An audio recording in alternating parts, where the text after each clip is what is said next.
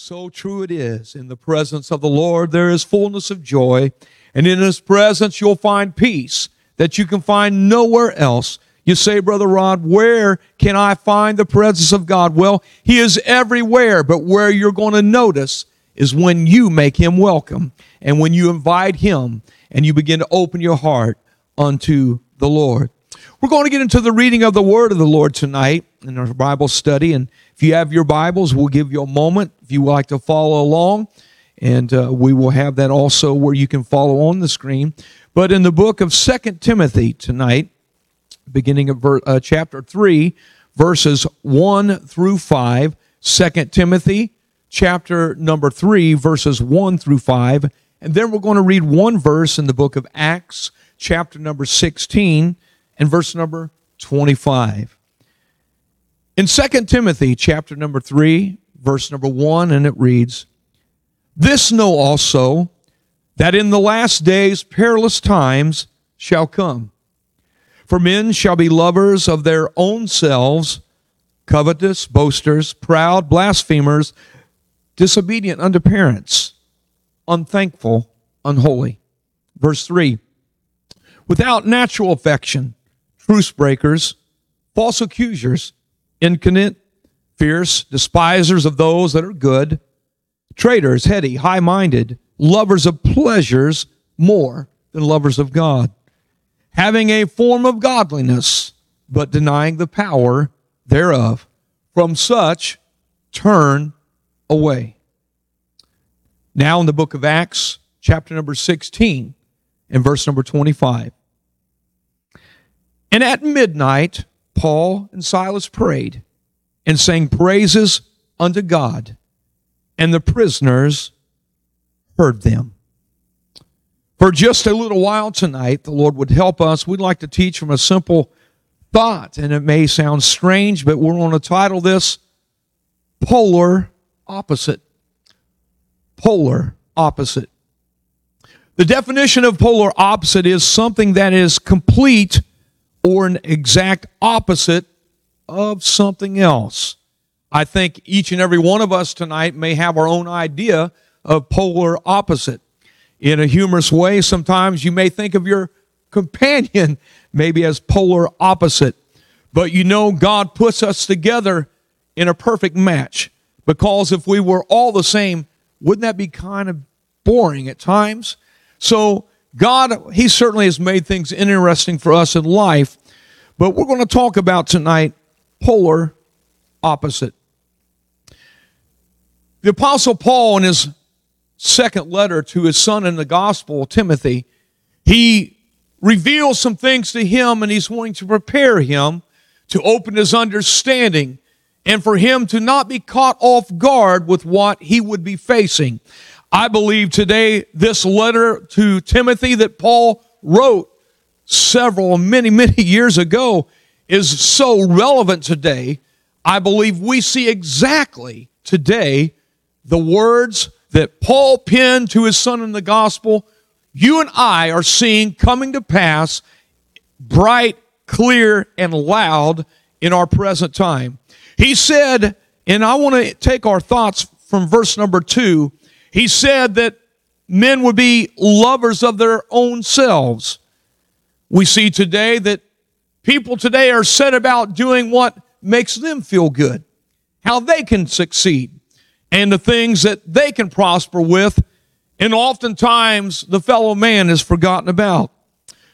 We read where he said covetousness, desiring things that others have, not being satisfied with what we have, but always looking for something that they don't have. Covetous, desiring things that are really not theirs. And boasters, proud. My goodness, you look around and you'll hear people talking. It's always about what I have done, what I have accomplished, what I can do. And the proud boastings of men. And then we hear of blasphemers, those that denounce, those that try to tear down and discredit God's word, them that are disobedient unto parents.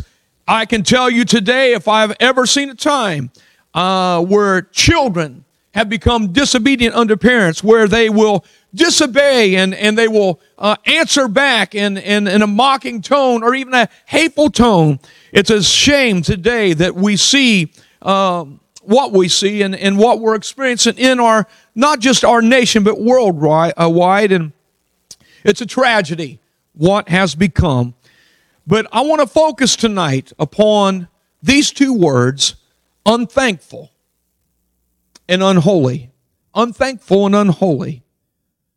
When I think of the word unthankful, I think of someone who does not appreciate the blessings that have been bestowed upon them. They don't appreciate just having food and raiment and shelter. They don't appreciate the kind words or the deeds when things are done for them. They cannot appreciate when things of someone have said and gave them a compliment, and they're not thankful at all. But we live in a time where people, I don't understand how the mindset has become, but we live in a truly an unthankful, and then next, an unholy generation. Unholy meaning the opposite of course, holy. And I want to say tonight that this does not have to be you, and it should not be you. And you make that determining factor. You choose. We all do. We choose tonight whether we are going to be thankful or unthankful. We choose to be holy or we choose to be unholy. You can make excuses. You can blame, play that blame game and point your finger at somebody else. Well, the reason why I'm not thankful is because of this. Or the reason why I live the way I do. And if you're an unholy person, well, you make those choices. We all make our own choices in life. It's not a time to make excuses, but it's a time to recognize. It's a time for us to look into the mirror and say, this is who you are. And if you look in that mirror and you're not happy with what you see, my friend, don't blame someone else. Don't blame a preacher. Don't blame your mom or your dad. Don't blame your siblings. And don't blame your job. Don't blame someone else. But my friend, as you look into that mirror, you need to say, you're the reason. It is your fault, no one else's. It is only then that we can begin, as we recognize the scenario, to begin to make a change. The Apostle Paul, and we read already these passages of Scripture about the last day, what Paul had said to Timothy. But we read an account in the book of Acts, chapter number 16, verse 25, and I'll read the verse again for your benefit tonight. It said, at midnight, Paul and Silas prayed and sang praises unto God, and the prisoners heard them. I want to relate to you what had taken place. The Apostle Paul and his companion in the gospel, as they were traveling, preaching the word of God, Silas, they had received and Paul received a vision. He had a vision. And in this vision, he saw a man from Macedonia. He said, come and help us. Come and help us. And Paul felt such an urgency. And so immediately the scripture said that Paul set out on a journey on his way to Macedonia. And on his way, the Apostle Paul and Silas had stopped in a city called Philippi. And while they were in that city of Philippi, it was there the custom of the apostle that they would always find them a place that they could pray, or a place and where they could teach the word of God.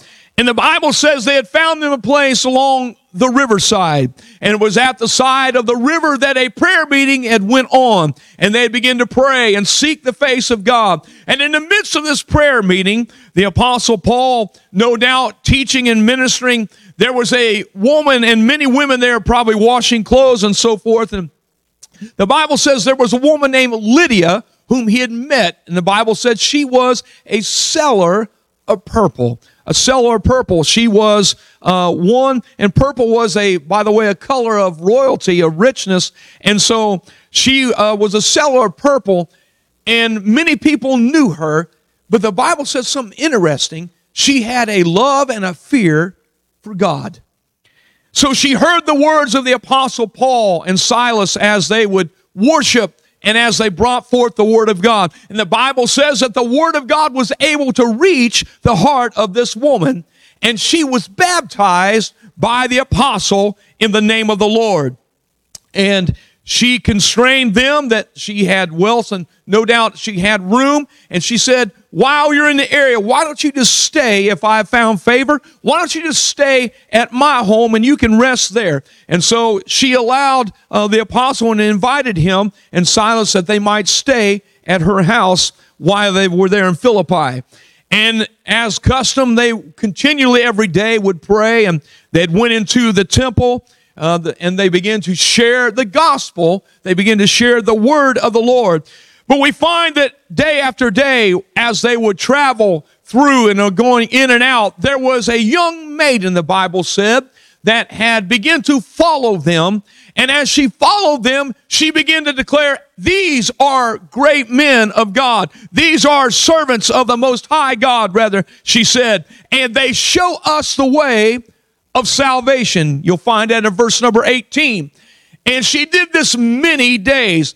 Verse number 18, the Apostle Paul, it said, being grieved, he turned and said to the Spirit, I command thee in the name of Jesus Christ to come out of her. And he came out the same hour. See, this woman, this young maiden had a spirit of divination, and she was owned. The Bible said she had masters that owned her. She was personal property. She foretold things. She had that spirit of divination, and she was following the Apostle Paul and Silas, and it was disturbing Paul. And she was saying these things.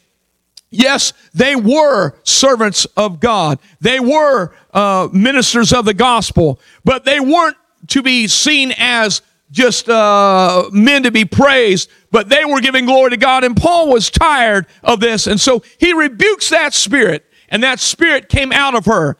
And immediately, when that spirit left, her owners, they were angry. Why? Because they lost their gold mine. See, they had a gold mine in this young maiden that was their slave. She would, for money, tell people their fortunes.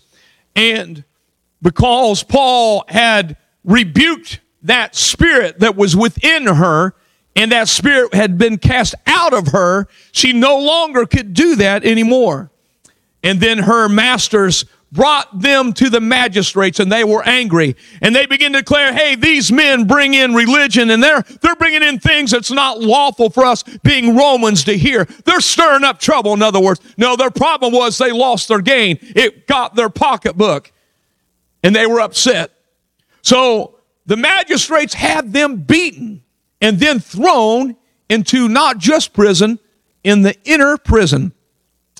And the jailer, receiving such strict order, he had them chained in their inner prison, and he had them watched.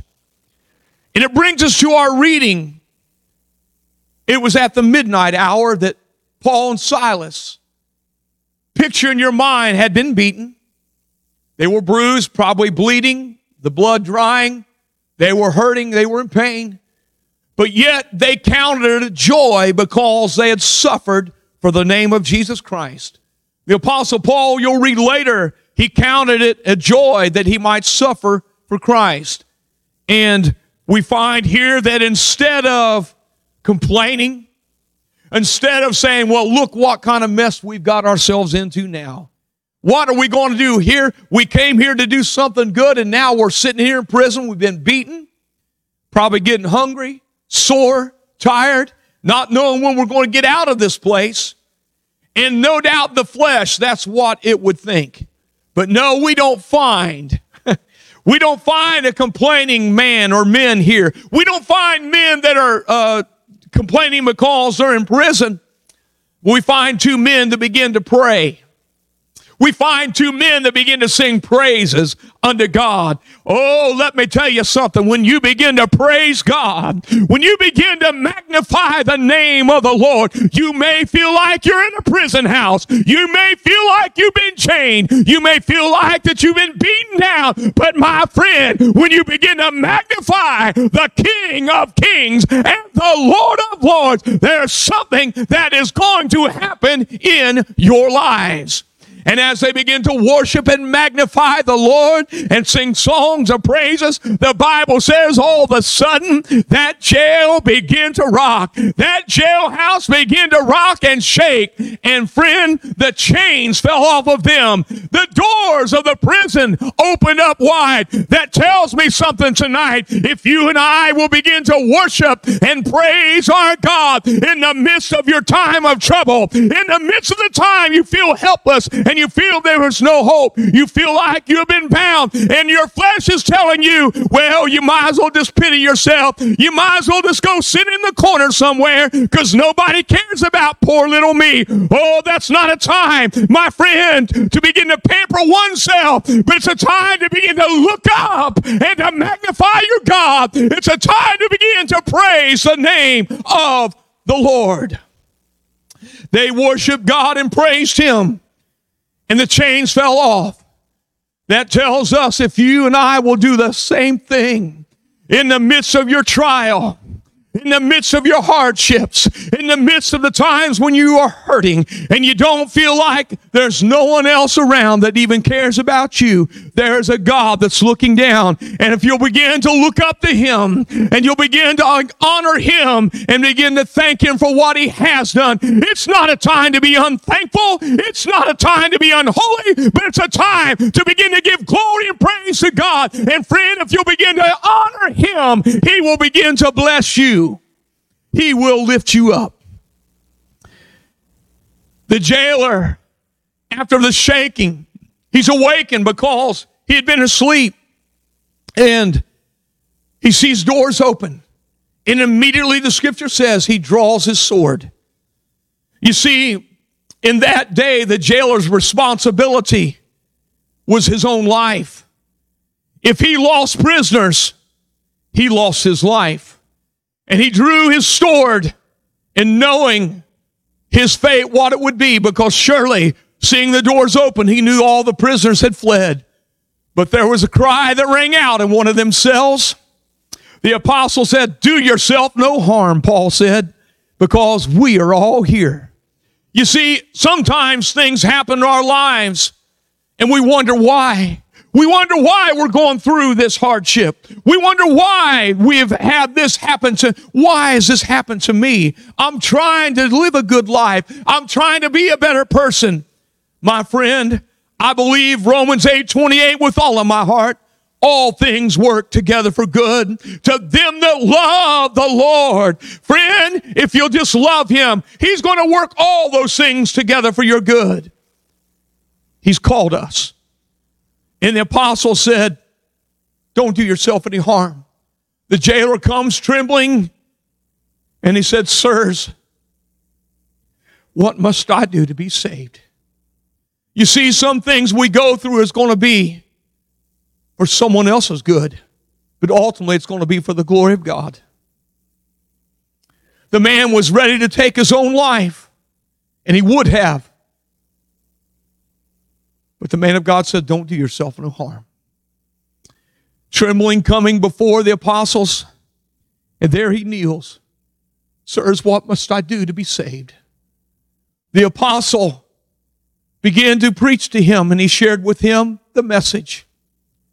And the Bible says that he believed the word, and he arose. He washed the stripes first upon the men, and then they baptized. Not just the jailer, but his household. And they shared even more of the word of the Lord with this jailer.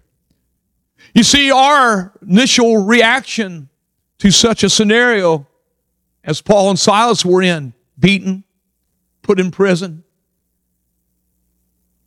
humiliated, our reaction would possibly be, well, I think of the words of prophet Jeremiah. He had tried to warn and warn and warn, Israel, judgment was coming if you don't repent. They rejected him. He was thrown in prison in the mire. And he purposed within his heart, I'm just not going to say another word. I'm just going to keep it to myself. The more I speak it, the more trouble I get in, the more beaten I get. But I love what the man of God said.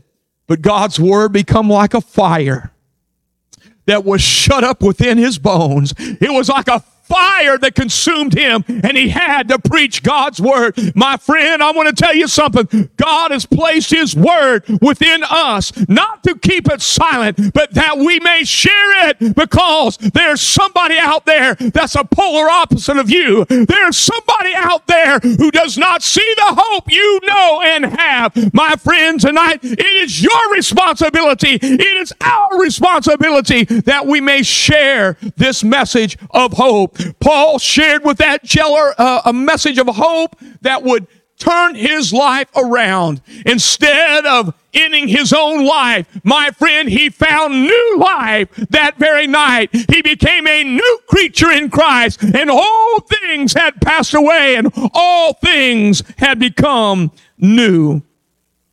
And we find that the Apostle Paul, he goes on preaching this message. And he would go on preaching until he would finally one day face a Roman emperor, and would be his last testimony. But he would give his life for the Lord. But we might ask ourselves a question tonight. How can I be thankful? What grounds do I have to stand on to be thankful?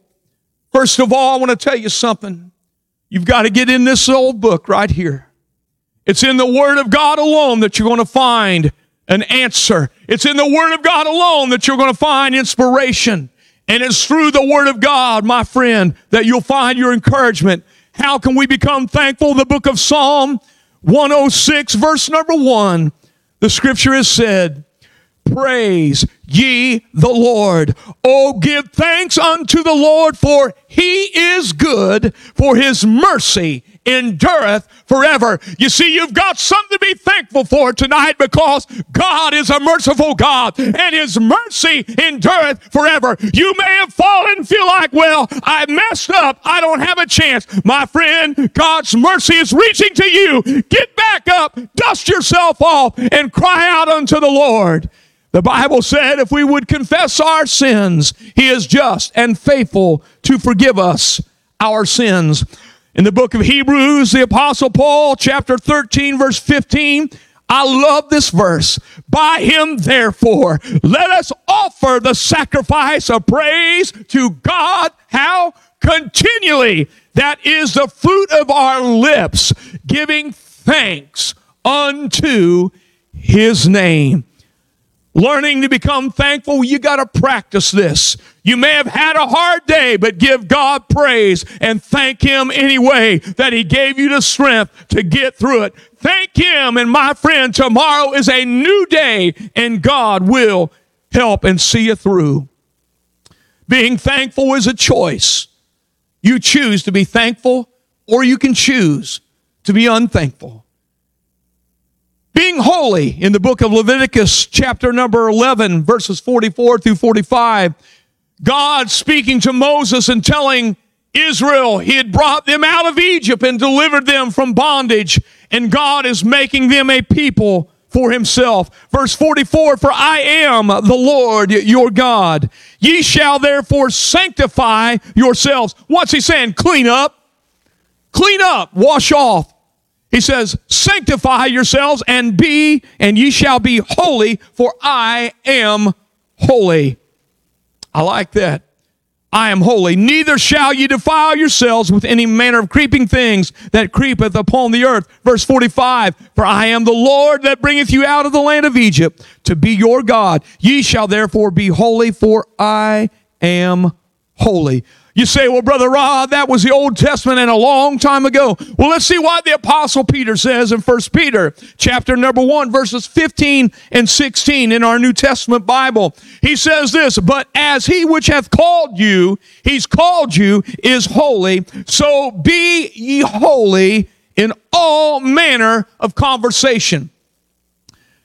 Our conversation, what comes out of our mouth. Do you realize that from the abundance of the heart, the mouth speaks? So what is within us is what comes out of us. And the Apostle Peter is telling us, be holy in all manner of conversation. Verse 16, because it is written, be ye holy, for I am holy. We want to please God. The apostle said in 1 Corinthians chapter 6, verses 19 and 20, what? He says, know ye not that your body is the temple of the Holy Ghost, which is in you, which ye have of God, and ye are not your own? Verse 20, for ye are bought with a price. Therefore, glorify God in your body and in your spirit, which are God's. We're His. We're His. We often quote the passage of Scripture in the Gospel of John.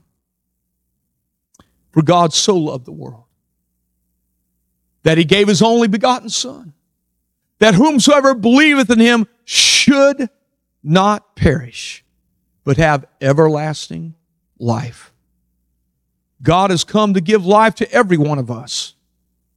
But we choose to accept that life, or we can choose and go the way of the world. God does not force His will upon you or I, any of us. He won't force His will upon us. We recently taught from the book of Revelation chapter 3, where it said Jesus stands at the door and He's knocking. He knocks. He's knocking on the door. What's it telling us? He's knocking on your heart's door. He's knocking on our heart's door. He's saying, will you let me in? You see, God has called us in this very hour to be the polar opposite. Paul said what would be in the last days. He said that perilous times would come. We're seeing them. He said men would be lovers of their own selves, covetous, boasters, proud, blasphemers, disobedient to parents, unthankful and unholy. God, help us tonight. Help us tonight that we never become unthankful. Oh, help us. And help us, God forbid, that we should ever become unholy.